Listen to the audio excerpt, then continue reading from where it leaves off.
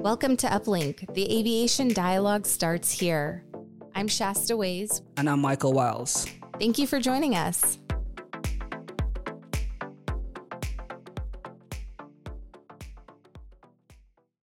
Welcome to Uplink. The aviation dialogue starts here. Today, we're honored to have Kathryn B. Creedy join us. Kathryn is not just a veteran aviation journalist and author with a career spanning numerous facets of commercial and business aviation. She is a pivotal figure in shaping the narrative around aviation and aerospace workforce development. As the editor of Future Aviation and Aerospace Workforce News, Kathryn delves deep into the critical workforce issues facing the aviation and aerospace sectors. She has a keen eye for identifying opportunities that the community has overlooked in promoting careers within these industries, especially to the younger generations. Her work includes the creation of comprehensive lists, such as a detailed directory of women executives in aviation, defense, and aerospace, and a catalog of educational programs aimed at launching young people into aviation and aerospace careers. Kathryn's passion for increasing diversity within the aviation and aerospace industries, particularly in attracting more women and minorities, is evident in her commitment to providing them with the resources they need to thrive in today's workforce. Her writing has graced the pages of Forbes Online, Smithsonian's Air and Space magazine, and other top publications including BBC Capital, CNN Travel, and the LA Times Travel section, to name a few. Her insights have been sought after by a wide array of aviation and travel publications worldwide. In today's episode, Kathryn will share invaluable perspectives on the current state and the future of aviation and aerospace careers, the importance of early exposure and education, and how we can work together to break down barriers and foster a more inclusive industry. Kathryn, welcome to the Uplink podcast.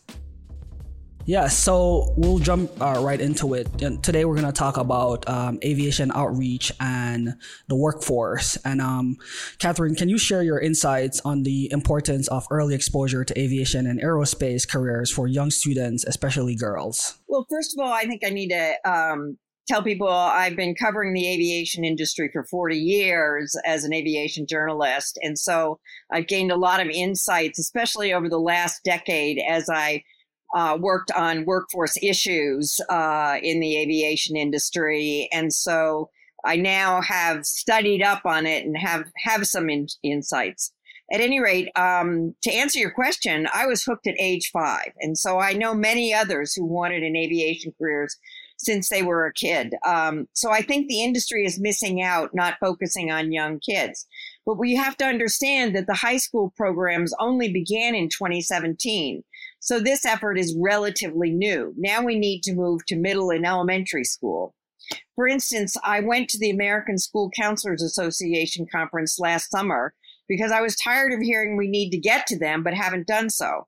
So I thought I'd scope it out and found that every other profession and trade are there. So clearly our workforce competitors are way ahead of us.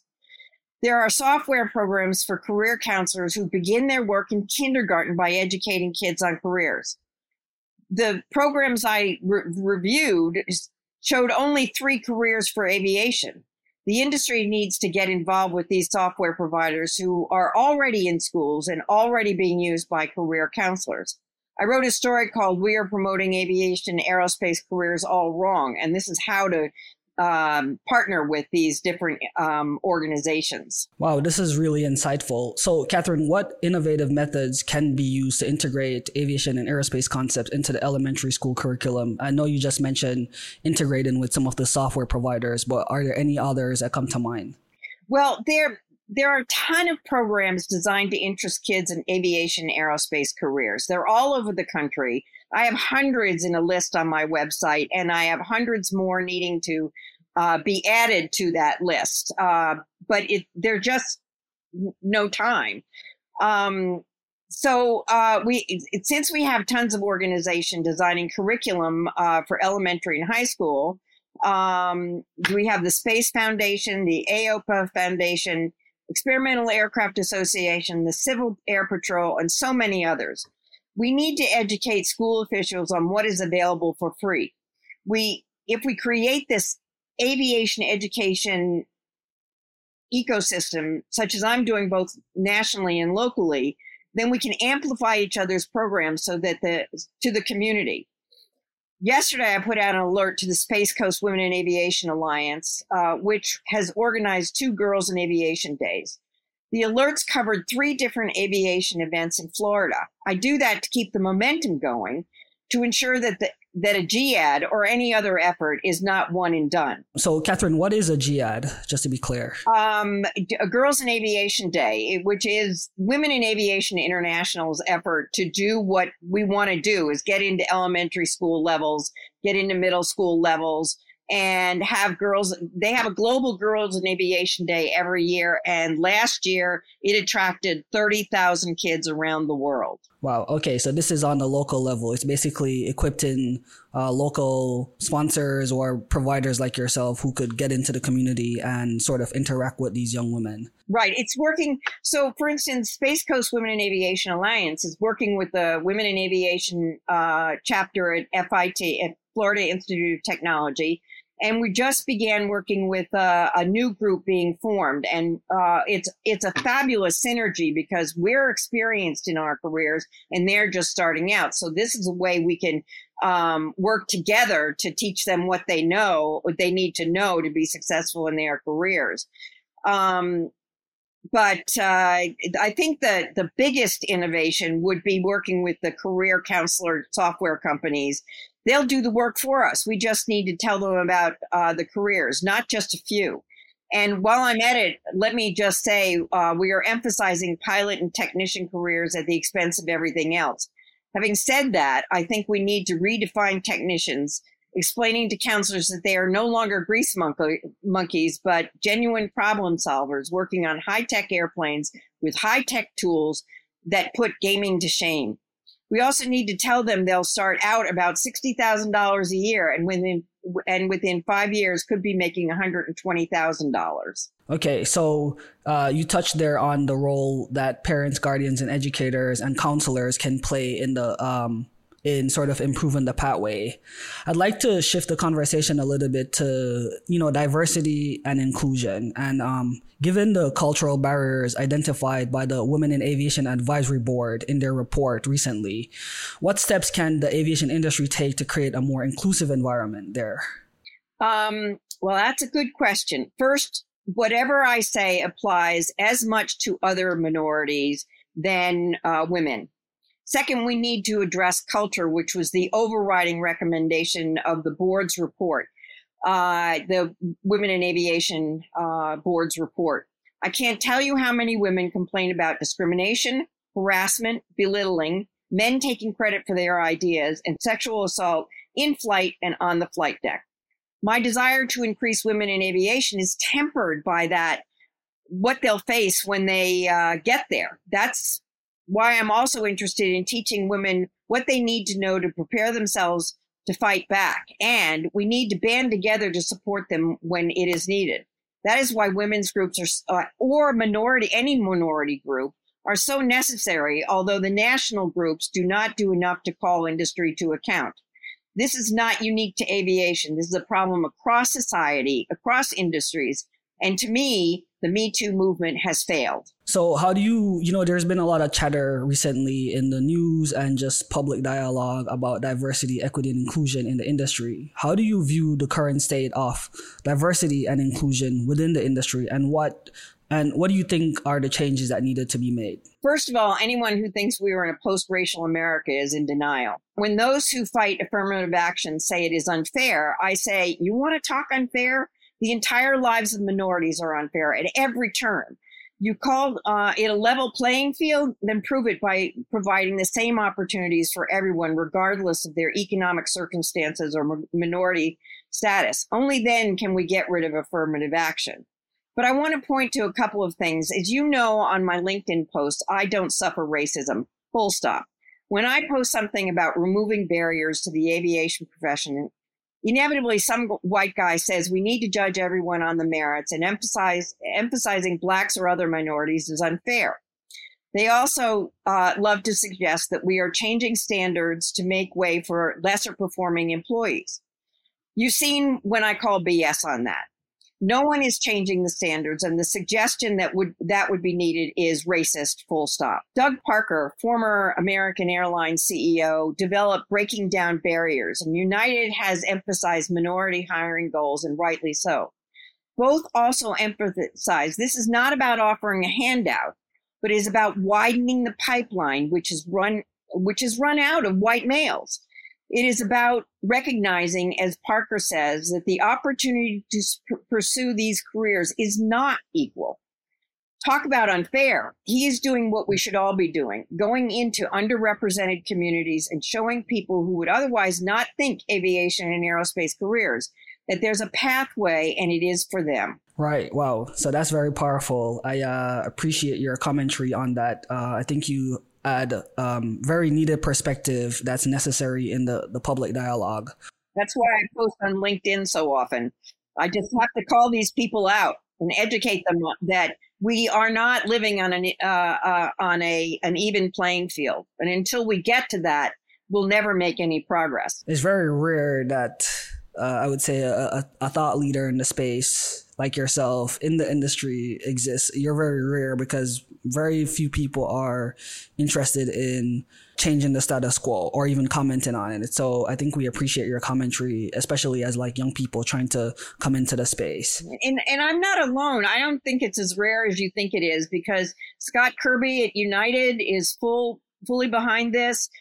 Doug Parker, Delta, is very much involved. All the airlines are very much involved with historically Black colleges and universities. They're waking up to the fact over the past 5 years that there's a whole population of people that remain to be tapped as far as providing talent to our industry, whether it's in manufacturing or on the flight deck or in corporate offices. So how do you think the aviation industry can effectively combat gender biases, discrimination, and sexual harassment? Well, by changing the culture, by ensuring that complaints are not met with retaliation. I've learned from so many women and minorities that if you go to human resources with the corporate policies against these things in hand, they will protect the company and retaliate against you. There are simply too many reports to dismiss this. That's all part of the culture, and it needs to change. And we must stop emphasizing women. The issues women face are faced by all other minorities. Focusing only on women is the appearance of doing something about discrimination without actually going far enough. That's a good point. I recently read a book by an author called Annie Duke. It's called Quit, and she talks about the illusion of progress is not progress, and that's always stuck with me. And I think we've seen in many of these initiatives that there is this illusion of progress, but it's not really progress until, as you're saying, some of the proper policies and protections are in place for workers. Right. And what's interesting is that we have in the Senate reauthorization a requirement to create a permanent Women in Aviation Advisory Board. And I've posted my problem with that is that, as I said, all minorities face the same thing because it's the same culture. So we need to get beyond women and include every minority, no matter what it is. So that sets it up for the next stage of this conversation, where I want to talk about mentorship and support. How do you think mentorship programs can be designed to support young women and girls and get them interested in aviation careers effectively? Well, I think mentorship is absolutely critical to getting us where we need to go. We need to build bridges between those established in their careers and those just starting out. As you know, I just mentioned Space Coast Women in Aviation Alliance and the 2 chapters in our sphere here on the Space Coast for women in aviation. I went to its meeting on Wednesday, the community chapter, and thought, what a perfect synergy between our 2 groups. We could become their mentors. But so many organizations have mentor programs: women in aviation, women in cargo, women in aviation and aerospace charter in Europe, women in drones. The opportunities for finding a mentor are limitless, but it's incumbent on both senior employees to look for talent that needs this type of membership, and that talent to look for senior employees that they'd like to have as mentors. That's a good point. And it also leads into my next question about work-life balance. Recently I spoke to a young woman who is currently working on her commercial pilot license, and she said to me, she really wants to fly, but she really wants to be a mom. And it almost seemed that to her, the two things couldn't exist. So how do you think the aviation industry can better support work-life balance, especially for women? Well, this is a hard one to think, but think about this. Many policies women pilots are seeking have already been pioneered by flight attendants. So why not pilots? I wrote my first story on this in 2016. 8 years later, I see very little progress. And when I asked those I interviewed back then, they are now mainline pilots and tell me they're working on it. If the culture is bad for women at airlines, it is no better at unions. Again, we are back to culture. And I've interviewed everyone from women CEOs down to technicians, and they all speak about the importance of mentors. People who just looked after their careers as much as they did their own. People who suggested they apply for a position they thought was too much. They also mentioned the allies, people who supported them, even if they weren't not direct beneficiaries of the change being sought. The fact that they all mention such people in their lives means both are of paramount importance, regardless of race or gender or anything else. What they are saying is we cannot be bystanders. But this is tougher than it looks because of hidden corporate policies relying more on retaliation than helping. Retaliation is so 20th century. It is about power, not partnership. So do you think this is hurting the retention issue for the industry? Yes, I do. And again, we're going back to culture and living up to the stated corporate policies prohibiting negative behavior and the assumption that when a woman starts a family, she actually wants the mommy track. Understanding that if you treat your employees fairly, they will treat your customers well.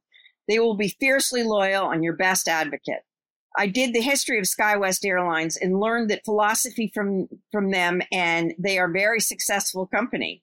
Of course, I know this is easier said than done, but we must start somewhere. Right. So how do you think these antiquated work rules have affected the ability for women pilots to balance their career aspirations with personal or family life? I think you just mentioned some of it, but can you share a little bit more? Well, the articles I did in 2016 focused on the demand by millennials for better work-life balance. This is an overdue sea change seen throughout industry, and I'm so proud of millennials for pushing the conversation.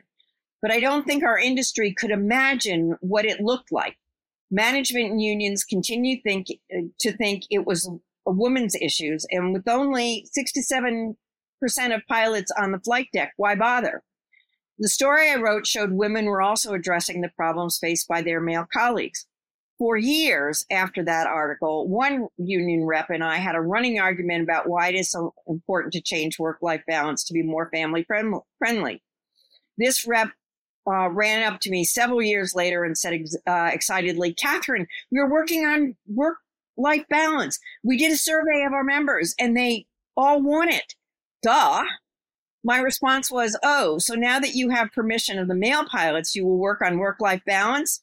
And his response was, "Oh no, Kathryn, it's not like that." I just told him it was exactly like that.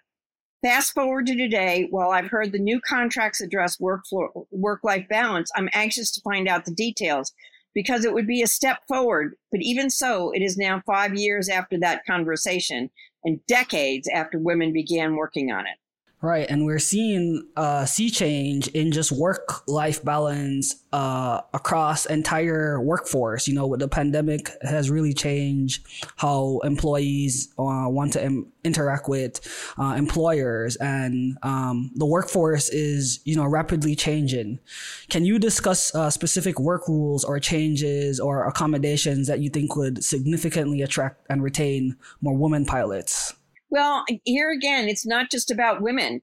Workers want to be home more. They want to be available for their kids or their parents. They want better schedules to accommodate these things. And for women, they want to be able to have a clean, secure place to express milk instead of risking dangerous environments and complications. These issues are just the tip of the iceberg. I want to shift the conversation to the last phase, and we'll talk about seniority and career advancement, because we know, especially for pilots in the aviation industry and probably mechanics too, seniority is sort of the way that work goes. Kathryn, in your view, how do you think the seniority system within the aviation industry serves as a barrier to gender equality and economic equity for women pilots? We aren't going to change seniority, I think. It's too embedded. But the big way it hurts everyone who needs a stable schedule is opting to remain on a lower paying plane for schedule stability. That means they are shut out of higher paying jobs and their career earnings are greatly impacted. Remember, it is not just about women, but men who want to be active parents or who must be caregivers. That's why women are pushing so hard, because their efforts would benefit everyone. So changing that system would be a start. So what solutions or policy changes would you recommend to address the challenges posed by the seniority system for women seeking to advance in their pilot careers? Well, there are many policy changes, and one of which would be matching seniority, changing seniority a little to accommodate family structure. Again, it's not just about women. It's not just about motherhood. I just know what the end goal should be: equal earning power, equal opportunity, regardless of family circumstances. And no, would not be just for parents or sons or daughters who need to caregive their parents. There must also be accommodations for those who have similar needs, but who do not fit that mold. On the social policy front, we need to stop assuming the home front is women's work. One pilot told me her husband is a stay-at-home dad. I've known a lot of men who do that, and they are my heroes. Seriously, because they are not only sacrificing, as women have done over the ages, but they are tilting at a mindset in society that homework is women's work. They need to be appreciated, valued for their sacrifice, just as women who hold both the job and the household do. That is a societal change we need to see. I totally agree with you. And I think Jessica Webster of Hera Aviation has expanded the definition to caregiving as opposed to just parenting, because when you expand it to caregiving, men sort of see themselves within the people being affected, because they also have to maybe care for, elderly parents, or some of them are the ones staying at home. So I think if we expand the definition, maybe people will wrap their heads around it more easily, and we might see some of these policy changes. I think if we expand the definition, because caregiving affects everyone, whether it is a son or a daughter caring for their parents, or whether it is a parent caring for their child. We have a family ecosystem that needs to be respected and accommodated. Well, Kathryn, you've been a wealth of knowledge. And before I let you go, I wonder if you have any closing thoughts for young women and young girls and women who are considering a career in aviation. You yourself have built a very productive career. So is there any parting message that you'd like to share? Well, this is to any minority, just not women and girls. We need you.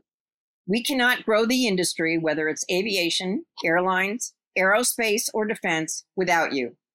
Imagine yourself pursuing an aviation aerospace career and find those in your local community to help you. And that goes for young people just starting out with their careers. Find other women in the community that have successful careers and partner with them to help you in your careers. We want to help. We're out there. We want to be mentors. We want to be able to reach back to the next generation to do what the last generation did for us. That's well said. I totally agree. My mentors have been a big staple in my career so far, and I wouldn't be here without them. So, Kathryn, thank you so much. You've been a wealth of knowledge. I think our listeners will appreciate all the insights you have to share, and I encourage them to read your stories, because you've really done an awesome job covering the topic of workforce and women participation and outreach within the aviation industry. And I think hopefully people will see actionable steps that they can take. Yes, and there are lots of them that we can take together. Yes. So thank you, Michael. This is wonderful. I've enjoyed it. Thank you so much, Kathryn. Okay, take care now.